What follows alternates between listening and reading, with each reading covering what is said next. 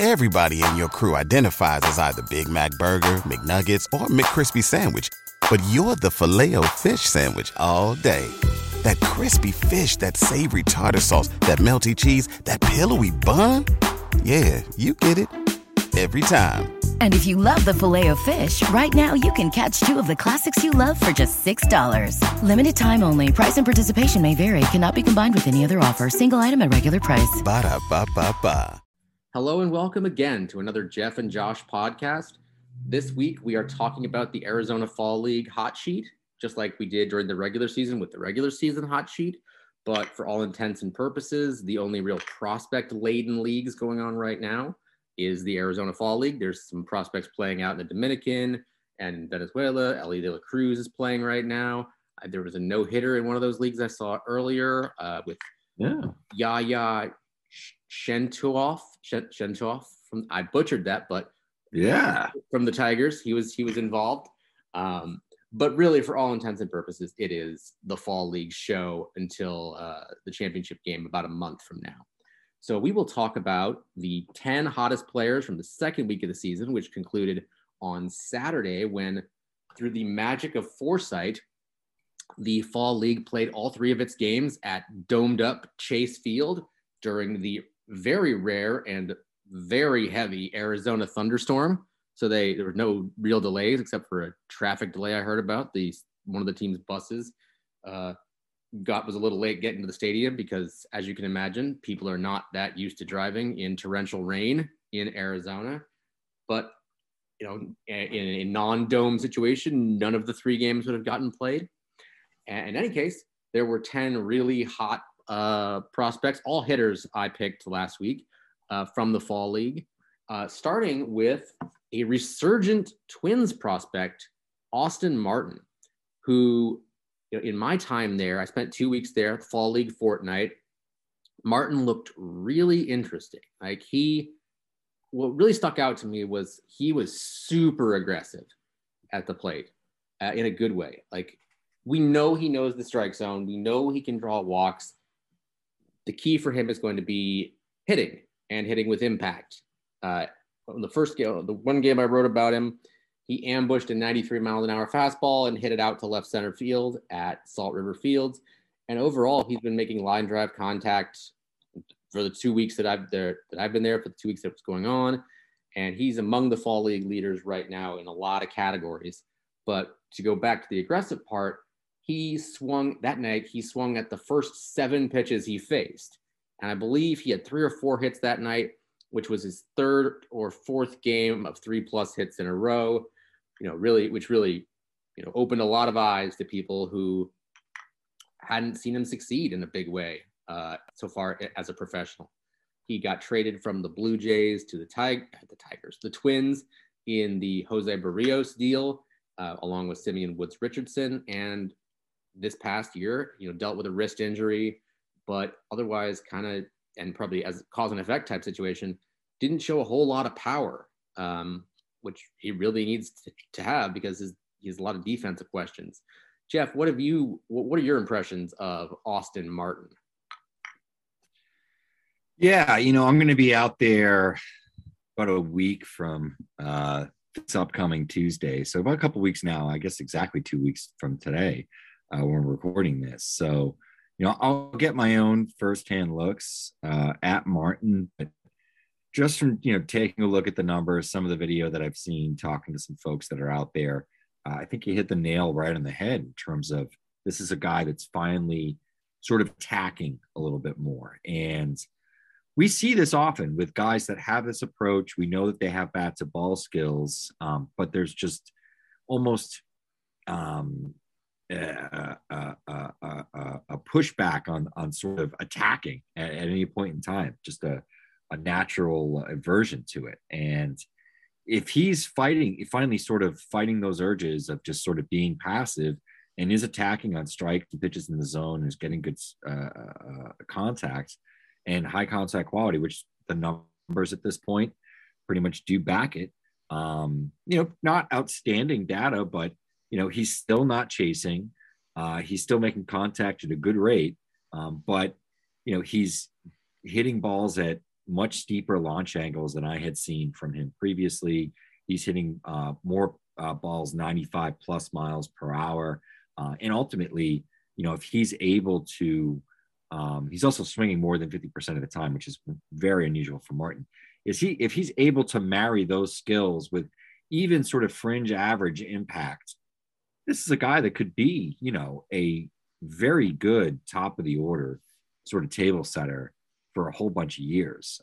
Now, where he ends up defensively, you can probably tell me. I have not seen Austin Martin in person play defense in over a year. I saw him when he was up here in New Hampshire prior to the trade, and really haven't seen much of him since. So you can maybe inform me on that. But I think this is a great sign. And we often see this with the fall league.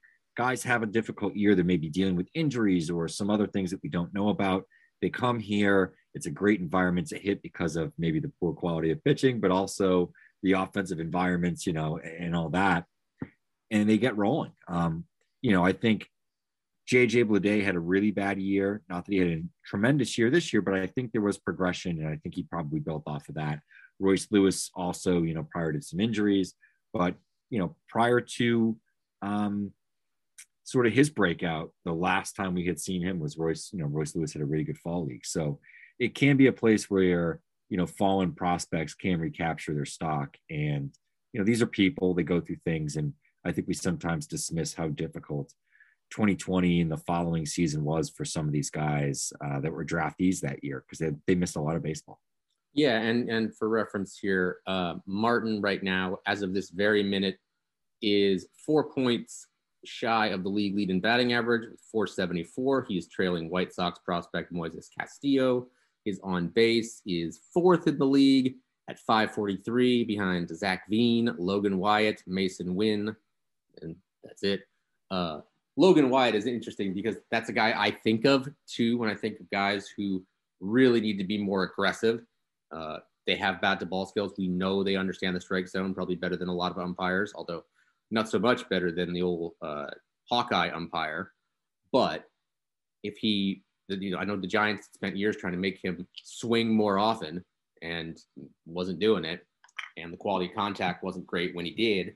So maybe that's kind of an interesting pair of players right there. And you are correct. It is a hitter's atmosphere. Although I will say it always galls me when I look at Scottsdale Stadium and I see it's 430 to dead central, which is like, what? You don't see that kind of numbers anywhere. But you combine the climate with subpar pitching, if we're being generous. I mean, I think I went 4 or 5 straight days seeing a starter get knocked out of the first. So that's the kind of pitching we're dealing with down there. So you have to be really cautious about how much stock you put into fall league rebounds or busts or performances by any type of prospect. In any case, Martin was, I think, at least the way I ranked him, the best of the second week of the fall league. But there were 9 other guys behind there. And one of them was another guy who needed a rebound, not for anything he did wrong, but just he missed a lot of time. And that's Heston Kierstad, who is, through 2 weeks, is one of the best hitters in the league. He's tied for the league lead in home runs with Matt Mervis, the slugger who hit, I think, 36 home runs this year and led the minor leagues in extra base hits. But both those guys have 4 home runs in the fall league. And he, through his performance the last 2 weeks, it's simply about getting on the field with him at times, just to make up for the lost years due to the pandemic and myocarditis and other various injuries. But he is another feather in the Orioles' cap, as it were, to what is looking like a very strong system, very well-balanced system, and very talented system to buttress the core they are building up in Baltimore with Adley Rutschman and Gunnar Henderson and Cedric Mullins and Austin Hayes and Anthony Santander and all those guys up there. There's Mountcastle. Yeah, Ryan Mountcastle. There's a lot more coming. And even if those guys don't go to Baltimore, they could be used in trades to acquire all sorts of different pieces to give the American League East another beast in years to come. So I think we probably talked about him before, but let's refresh. What are your thoughts on Heston Kierstad, the former Arkansas Razorback. Yeah, and I think, camp is sort of mixed on him, but personally, I'm a big fan. One of the things we're talking some AL East prospects behind the scenes right now, and he's one of these guys where he's sort of just a victim of circumstances sometimes in terms of where he's ranked in that system. Because in a lot of these other systems, he'd be a top 5 guy, but the Orioles have just such a tremendous depth of talent. And the funny thing is, it almost feels like they have this replacement top 5 or top 10 or whatever you want to say right behind him. They have that much talent right now that they're sort of bursting at the seams. I think Kjerstad has a really unique combination of power, sort of plus raw power, really innate ability to attack the ball at optimal angles. So sort of that launch angle thing, he gets great launch angles at a variety of areas throughout the zone. He's a fairly high contact hitter, and he's a high zone contact guy. I can remember at the time talking to some folks for the Orioles after they had made the pick before he had joined Baseball America. And one of the things they had said to me was, Jeff, this guy had a higher zone contact rate than Spencer Torkelson in college. And he did it in the SEC. And, I had never really thought about that, but I think sometimes, the approach with Kjerstad, which has settled down a lot his last year at Arkansas, and his contact kind of gets a little undersold. He is a really good contact hitter. Now, I don't know, how he's going to necessarily be viewed as a defender. I haven't seen him play any defense, in a while, other than on video, watching that throughout the year. But you have to be encouraged if you're Kjerstad just from the production that he got. He went to Aberdeen, which is an incredibly difficult place to hit, and struggled a little bit, comes out to the fall league, and has been one of the best players out there. And as you mentioned, for all of his off the field battles, which were no fault of his own, just sort of bad luck, and he's in good health, and he's playing really well, and just another potential everyday guy in this Orioles system. Yeah, while we were talking, I've spent most of my last 2 days doing two things: writing Marlins and Yankees top 10s and cutting fall league video. And when I say I have between 500 and 600 gigs of open swings, I am not kidding. Right now, I have 17 minutes or so straight of open swings that I have finished, which is a lot when you think about how an average game usually buffers down to about 45 seconds to a minute or two per side, which is both depressing and amazing when you think about it. But I'm just watching his swing from the open side. It's such an interesting move. Like he has the leg kick, and then he kind of balances and maybe even leans back a little bit, like he's Fat Joe in the early 2000s, and then kind of whips the bat through there pretty level. And I feel like it takes a lot of coordination and athleticism to pull off that move consistently and hit for the average and on base that he does. It's just such a fascinating pass to watch from that side. I don't know. I mean, I don't think you've seen that before, but that's just my thoughts looking at him. And it's, again, not a scout, but it's really interesting when you watch him for 10 or 11 swings in a row to just kind of see the move he does and the numbers he produces with it. Yeah. That's two of the top hitters in the past week. Right now, we're going to take a break and insert an ad, which you will hear right now. We're driven by the search for better. But when it comes to hiring, the best way to search for a candidate isn't to search at all. Don't search, match with Indeed. If you need to hire, you need Indeed. Indeed is your matching and hiring platform with over 350 million global monthly visitors, according to Indeed data, and a matching engine that helps you find quality candidates fast.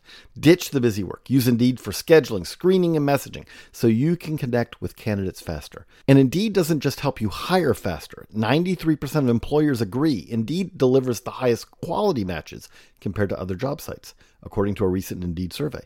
What I love about using Indeed is how it does a lot of that organizational work for me. I can sort through candidates. I can respond to them. I can schedule interviews all through Indeed. Leveraging over 140 million qualifications and preferences every day, Indeed's matching engine is constantly learning from your preferences. So the more you use Indeed, the better it gets. Join more than 3.5 million businesses, including Baseball America, that use Indeed to hire great talent fast. And listeners of the show will get a $75 sponsored job credit to get your jobs more visibility at Indeed.com/BaseballAmerica. Just go to Indeed.com/BaseballAmerica right now and support our show by saying that you heard about Indeed on this podcast. That's Indeed.com/BaseballAmerica. Terms and conditions apply. Need to hire? You need Indeed. Brain fog, insomnia, moodiness, weight gain. Maybe you think they're just part of getting older, but MIDI Health understands that for women over 40, they can all connect to menopause. It's at the root of dozens of symptoms we experience, not just hot flashes. MIDI clinicians are menopause experts, offering safe, effective, FDA-approved solutions covered by insurance. 91% of MIDI patients get relief from symptoms within just 2 months. Book your virtual visit today at joinmidi.com.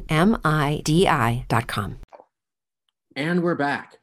And the next spot we're going to on this list is number 6, and that's Dodgers outfielder Andy Pages, who I was there for the game he hit 2 home runs in, and boy, did he hit those 2 home runs. They were loud, and they were long, and they were authoritative.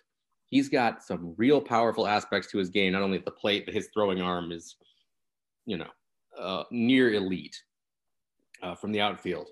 So he's a really interesting player, but the one he hit off of Tink Hence went probably about 420, and I think it went about 105 off the bat. And even I was crouched right in front of the net to try to get slow-mo of Tink Hence, because you only get 1 inning of him at a time, and you want to get some cool slow-mo. And boy, was that thing absolutely just detonated, I think is the word I used. It was like a bomb went off. I think my ears are still ringing from the contact Andy Pages made against Tink Hence. It's not a guy who is going to sell any jeans anytime soon with his body, but he's got power at the plate. He's got on-base skills, and he's got a throwing arm, and that's a really good recipe for a classic right fielder. And kind of rule of thumb at this point is, if the Dodgers like you, or if you're a Dodgers prospect, you're probably pretty good. What say you, Jeff, about young Andy Pages? Yeah, I think, the big thing that he's shown there is he's made a tremendous amount of contact, over the course of, I think he's had 34 plate appearances, big power. The approach at times overly aggressive, but yeah, I mean, the makings, the ingredients of, a middle of the order sort of masher are there. It's just a matter of him sort of refining his hit tool a little bit more. But I think, he's got the foundational skills that could happen. It's not like, he has to make some sort of tremendous jump in contact or approach to really get there. So, small changes. He's still very young, and there's just huge power, and you can't teach that. No, you cannot. And he's, again, the Dodger system is stupid. Even on I went to a couple instructional league games. The last day of instructs was Dodgers versus Brewers, and I got a cool matchup of Jacob Misiorowski with the Brewers versus Justin Wroblewski with the Dodgers. But at one point, one of the scouts in the scouting section, the behind the home plate area of the backfields, kind of mentioned that the Dodgers, their lineup doesn't let up. Even in the instruction league, it just doesn't let up. You have to pay attention to every guy, because every guy might be a guy. And I'm sitting here, I went to unhook one of my open side cameras, later innings, last pitchers coming in for the Brewers, and I can hear the coaching staff in there reading advance reports or scouting reports on that pitcher to their hitters in the last inning of instruction league and what turned out to be a tie. That's the level of detail we're talking here. Just okay, we're ready. We're facing this guy. You've probably faced him a bunch of times before because it's instructional league and only so many teams play anymore, but here's what he throws. Let's try to win. And that kind of, I don't know if that's commonplace, but that blew me away that level of detail on the backfields in a game that really doesn't matter at all. It's just, get some guys some more reps. But that's a digression. Point is, Dodgers system, still stupid good. Dodgers big league team, still stupid good, despite the outcome in the playoffs. I'm sure you would agree with me there, Jeff. But we will move to a player who is much different than Andy Pages, and that's the Rays' Mason Hour, who is, it's between him and I would say Johan Rojas of the Phillies for the best defensive outfielder in the fall league. I think Rojas probably gets the slight edge. He made some highlight reel plays out there, including a catch that one scout said maybe the best he'd ever seen in scouting. I missed it, unfortunately, but I've heard tell of the legend of the Johan Rojas dive into the right center field alleyway. But we're talking about Mason Hour, who led the minor leagues in triples this year, was one of the guys I wrote up as a sleeper prospect to watch in the fall league so far. Some of those are looking good. Some of them aren't. C'est la vie. That's the world of prospecting and sleeper finding. But he is kind of playing to the scouting report of a guy who can really spray the ball around and run like the Dickens and play the heck out of center field and just kind of be a guy who causes havoc at the bottom or top of a lineup. And kind of what like we mentioned with the Dodgers, if you've got Rays across your chest, you're usually some kind of prospect. There's not a whole lot of, duds walking around the Tampa Bay system. There's a reason those guys win a whole bunch of championships every year in the minors. Their system is silly good, even if it's not as good as it was when, Wander Franco was still a prospect and guys of his ilk, but still pretty darn good and one of the best in baseball. Jeff, what do you think about Mason Hour? He's an excellent athlete.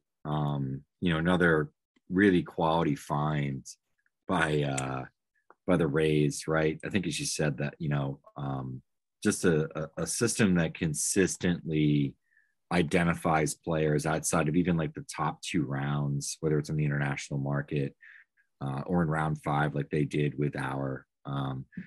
Went to a highly touted or highly prestigious JUCO, went to San Jack in Texas. So he's somewhat of a known guy, but you look at his all-around athleticism, ability, speed, defensive ability, contact, there's some on-base ability as well, and power.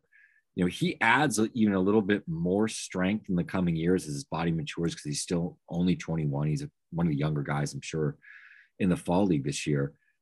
That's a guy that, if he gets to above average power, he could be a really interesting player. Almost in the mold of maybe like an AJ Pollock in his prime or someone along those lines. Yeah, he is that type of player. There's still some holes to close.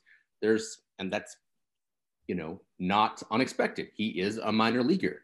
If there weren't holes to close, he'd be a big leaguer.